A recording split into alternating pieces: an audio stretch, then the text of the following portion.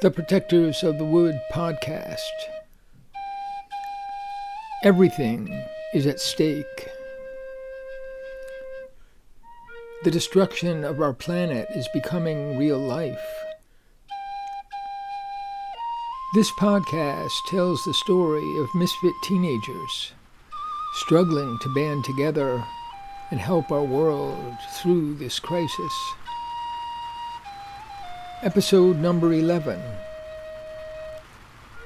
Tension and mystery at the family reunion. As the rain fell, Phoebe and Penny joined their parents for dinner at the greenhouse.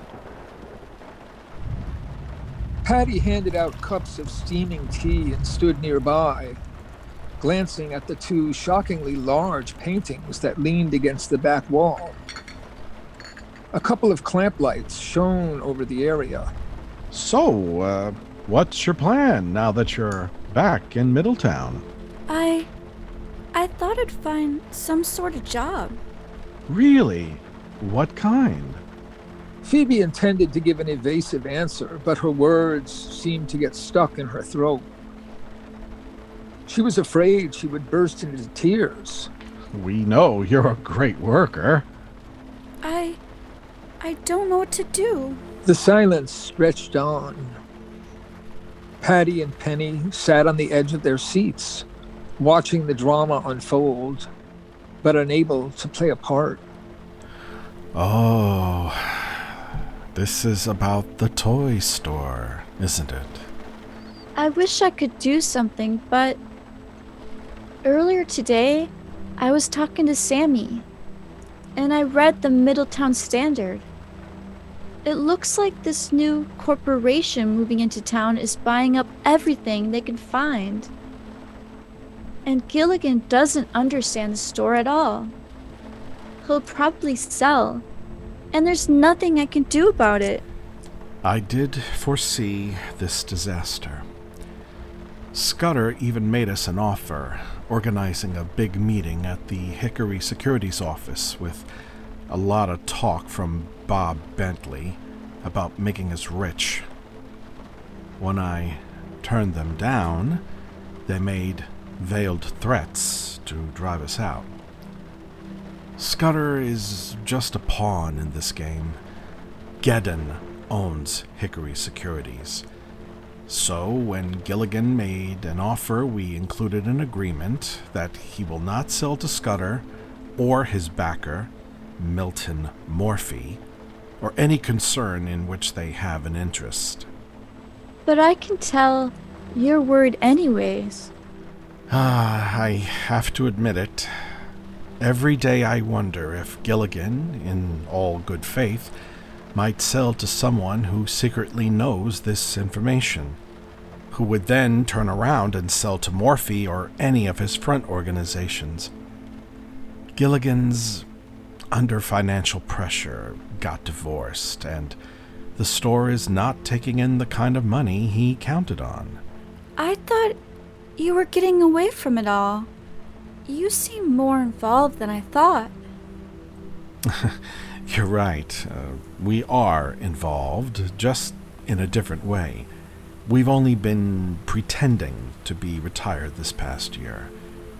Oh, don't act surprised. A pot on the stove was giving off steam, and the scent of cooking filled the warm air. Can I jump in here? I've gone through a lot of trouble to set up these paintings, and it looks like I'll have to take them down right away. So let me use them now to help Phoebe understand our situation. Phoebe had been curious about the paintings since she arrived, and gave them full attention. One was very similar to the painting of the valley Phoebe had found in her room. The other was a vast rectangle, an aerial view of Middletown and the forest, giving details of streets and houses, the river and the forest and the cliffs. Phoebe searched for familiar places like the toy store and Penny's house and Glenda's house. Whoa, Mom. These are fantastic. I heard about your show coming up.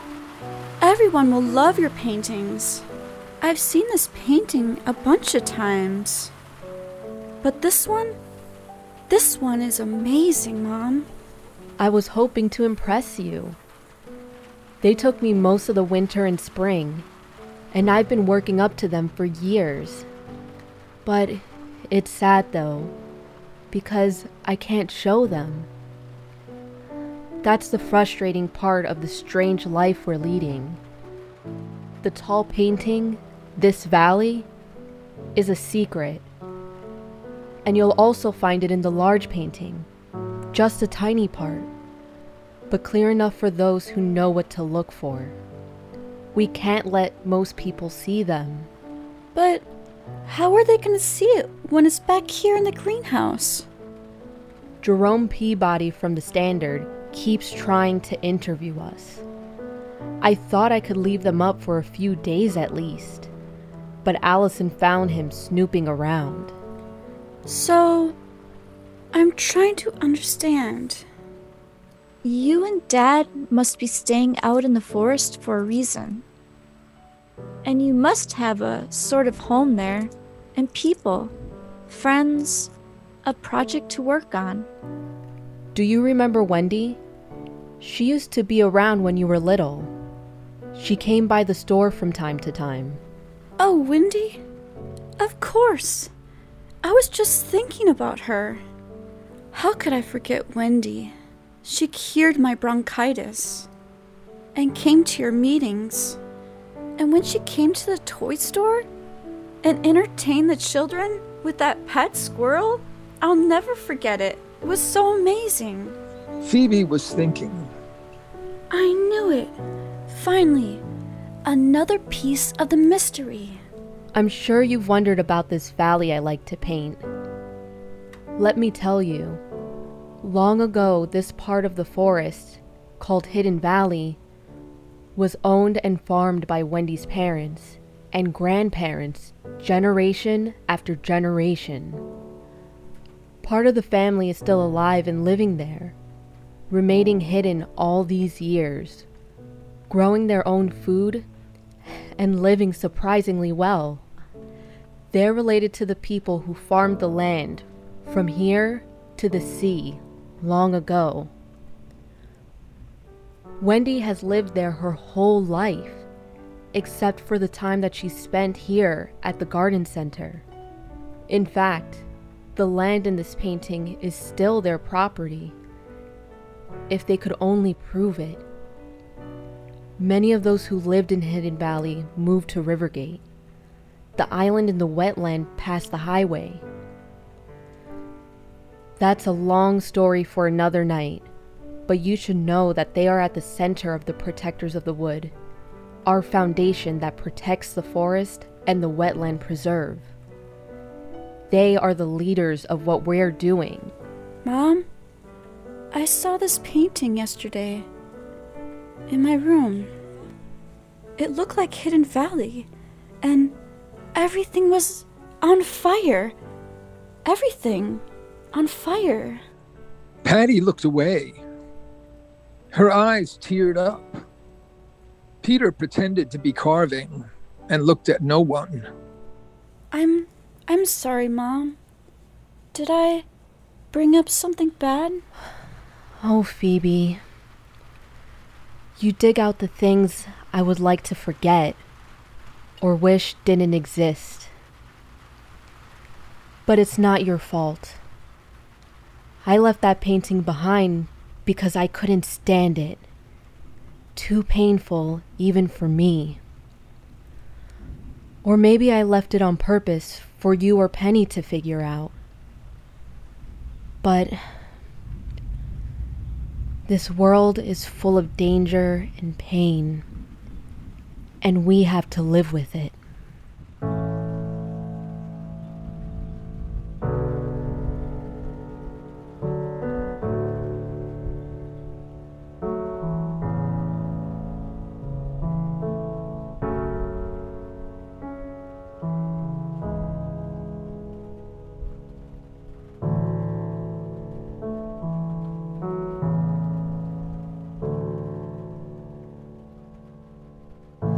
It looks like I'm on my own.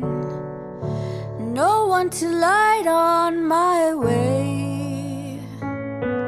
I hear the wind howl and the water rage.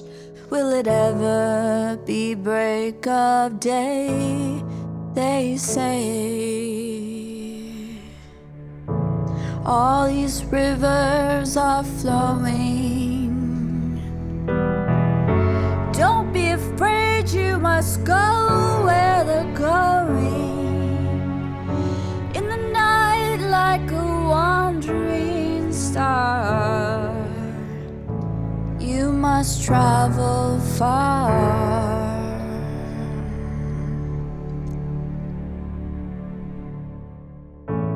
We're all lost in a crazy world, and bound for danger, I say. Hear the wind howl and the water rage. There must be rocks ahead, I said. All these rivers are flowing. Don't be afraid, you must go where they're going. In the night like a wandering star, you must travel far. Some are wise friends, wise and true, but no one can see the end. Our best dreams are thrown on the wind. I know we're following them, we sing. All these rivers are flowing. Don't be afraid, you must go where they're going. In the night like a wandering star, you must travel far. You must travel far. You must travel far.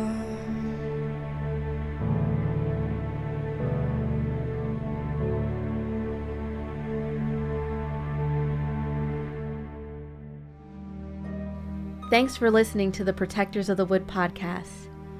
Find all our podcasts, songs, and projects on our website, protectorsofthewood.com. And to all the eco-warriors out there, remember that everyone can make a difference and every action counts.